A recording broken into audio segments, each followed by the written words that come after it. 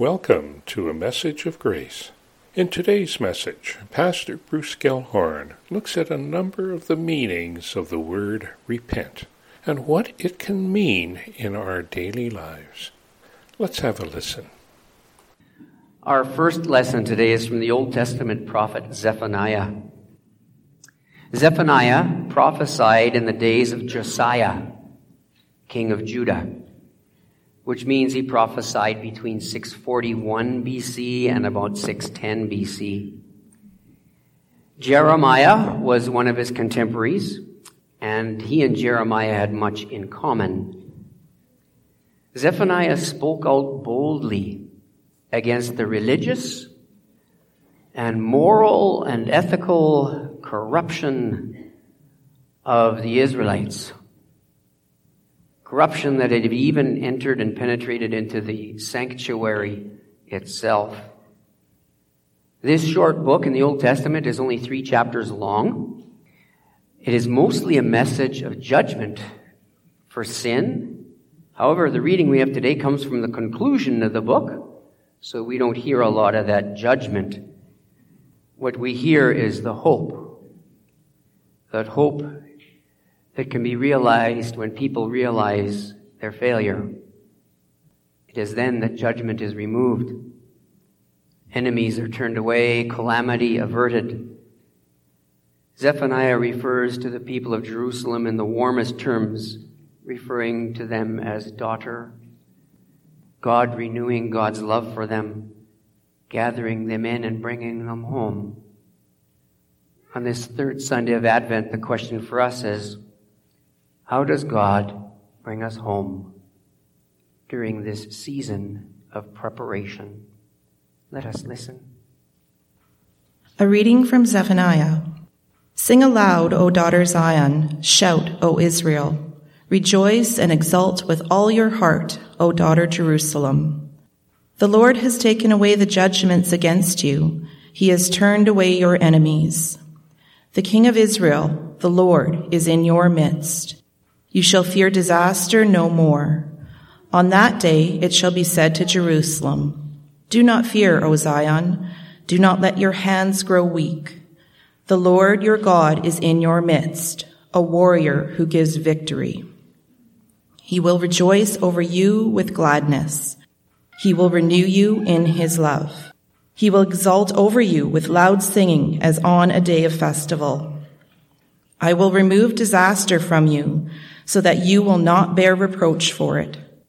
I will deal with all your oppressors at that time, and I will save the lame and gather the outcast, and I will change their shame into praise and renown in all the earth. At that time I will bring you home, at the time when I gather you. For I will make you renowned and praised among all the peoples of the earth, when I restore your fortunes before your eyes, says the Lord. Hear what the Spirit is saying to the church. The email comes into our inbox. Something is posted on social media. Some well-meaning Christian taking a stance on Islam. Secular assault against Christmas, and very often these emails are loaded with xenophobia, racism, homophobia, written by Christians. It's obvious they never read Paul's words to the Christians in Philippi. This letter was written about 62 AD, and Paul to these Christians says, let your gentleness be known to everyone. Let your gentleness be known to everyone. God's words to us today. Let us listen. A reading from Philippians. Rejoice in the Lord always. Again I will say, rejoice. Let your gentleness be known to everyone. The Lord is near. Do not worry about anything, but in everything by prayer and supplication with thanksgiving, let your requests be made known to God. And the peace of God, which surpasses all understanding, will guard your hearts and your minds in Christ Jesus. Hear what the Spirit is saying to the church. The Holy Gospel according to the 3rd chapter of St. Luke. Glory to you, O Lord. John said to the crowds that came out to be baptized by him, "You brood of vipers, who warned you to flee from the wrath to come? Bear fruits worthy of repentance. Do not begin to say to ourselves, 'We have Abraham as our ancestor.' For I tell you, God is able to raise from these stones children of Abraham.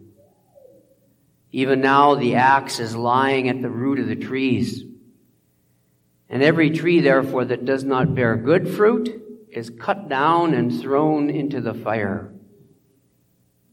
The crowds asked him, "What then should we do?" And he said to them, "Whoever has 2 coats must share with anyone who has none, and whoever has food must do likewise." Even tax collectors came to be baptized, and they asked him, "Teacher, what should we do?" He said to them, "Collect no more than the amount that is prescribed to you." Soldiers also asked him, "And what should we do?" And he said to them, "Do not extort money from anyone by threats or false accusation, and be satisfied with your wages." As the people were filled with expectation, and all were questioning in their hearts concerning John, whether he might be the Messiah, John answered all of them by saying, "I baptize you with water, but one who is more powerful than I is coming, and I am not worthy to untie the thong of his sandals. He will baptize you with the Holy Spirit and fire. His winnowing fork is in his hand to clear his threshing floor and to gather the wheat into his granary, but the chaff he will burn with unquenchable fire." So with many other exhortations he proclaimed the good news to the people. The gospel of our Lord. Praise to you, O Christ. Grace to you and peace from God our Father and from our Lord and Savior Jesus Christ. Amen. There he stood in the middle of the pathway, disheveled hair, worn, faded blue jeans, running shoes that were kind of worn out, wearing a placard, "Repent, the end is near," holding out tracts that he was trying to hand out to people who passed by. It was Sioux City, Iowa, some 6 or 7 years ago, and I had gone down there along with about 15,000 other cyclists to do the RAGBRAI. And there he was in the middle of the roadway when we were walking to register. I made sure I didn't make eye contact with him. I walked by on the other side. But some people did, and some people took his tracts, and they were laying all over the ground. But there he was in the midst of all the hubbub and all these people. Yet in our reading today, John the Baptist is not in the middle of Jerusalem. He's in the wilderness. He's not very easy to get to. But yet, being out there in the wilderness, he had something that we at Grace Lutheran don't have. Lots of parking.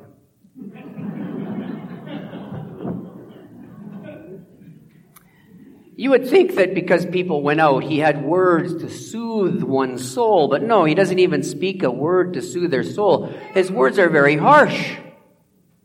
"You brood of vipers, you bunch of snakes, who warned you? Who warned you?" Not very kind words to begin a message with at all, are they? And then he continues on. "Don't presume that you are because you are Abraham's great-grandchild that you're already in. Don't presume that because you're a descendant of Abraham, you're already saved. If God wanted to, God could raise descendants of Abraham from these stones. Don't presume that because your parents went to church, or your grandparents, or because you've got a baptismal certificate in your special drawer at home, that you're saved. A while back, I ran into somebody, and they were about my age, and they talked about how they taught Sunday school here, and they taught Vacation Bible School here, and they went to church here regularly, and if you would have listened to them, you would have thought they were the greatest Grace Lutheran member. Now, you got to remember, I've been here a long time. I didn't even know who they were. Yet if you listen to them go on, you would think they were one of our greatest members. And John would say to them, don't presume that because of what you've done in the past or your parents have done in the past that you're in. Repent. Repent. Now, the repent that John was talking about was a turning around. I know when we hear that word, and when I hear it, I get a vision of some fire and hell brimstone preacher pounding on the pulpit. Repent! But it was more of a gentle tone than that, more of a turn around, turn from your ways that was coming from John, as opposed to the hellfire and brimstone that we might think of. Turn from your ways. Turn from your ways. And they've heard the call. They've heard the call to turn from their ways. And so the people say, what should we do? What should we do? And he says to them, basically the same thing Jesus tells us later, take care of the poor, the hungry, the lonely. He says if you have 2 coats, give one of your coats to someone who has none. And if you have lots of food, give some of your food to somebody who has none. And then the tax collectors, too, they come with the same question. What should we do? And he says to them, don't collect any more than you're due. Now, one of the things that we don't realize is how the system worked back then. The way the system worked is Rome would come in and take one of the locals to be a tax collector. So the people who were tax collectors were Jewish people that were hired by Rome. And Rome would say to them, here is how much revenue we want from your area. And then the tax collector would charge whatever taxes they chose to give their due to Rome. And they would add on a little bit more for their salary. The problem was that many of these tax collectors lived in the lap of luxury, like royalty. And the people knew the way they were doing that is because they were charging them more taxes than they really needed to. So they were hated. And so when they come saying, what should we do? John the Baptist says to them, don't charge any more than you're due. And then the soldiers, too, there's soldiers who have come out to hear him. What should we do? And basically he says to them, don't use your positions of power inappropriately. Don't use your position of power to extort money from people. The question they came with is, what should we do? They heard that call to repent, to turn from their ways, and they came asking, what should we do? Now, some of you aren't going to like what I'm about to say. Some of you are, on the other hand, are probably going to smile and nod because you know the truth in what I'm saying. In this text, when they've turned around from their ways, when they repented, they ask, what should we do? At Grace Lutheran, in this day and age, when we hear the call, our mantra is not what should we do, but our mantra is, no, I can't, find somebody else. To repent. To turn around. To hear the call of John the Baptist as we prepare in this season of Advent. To be so moved that we respond like the people of old, the tax collectors and soldiers. What should we do? We are preparing once again to celebrate the greatest gift. God's gift of love. The babe of Bethlehem. A baby is not threatening. God sent a baby so that there was not fear struck in our hearts, but it's God's gift of grace and love given to us. And John the Baptist comes to us on this third Sunday in Advent, helping us to prepare by calling us to repent and ask ourselves that question. Not to ask the question to the person next to us, but ourselves. What am I called to do? What should I do? Amen. Thank you for listening to A Message of Grace. If you would like more information on our congregation and how we can be of service to you, please visit our website at www.gracelutheran.ca or check us out on Facebook. Peace be with you.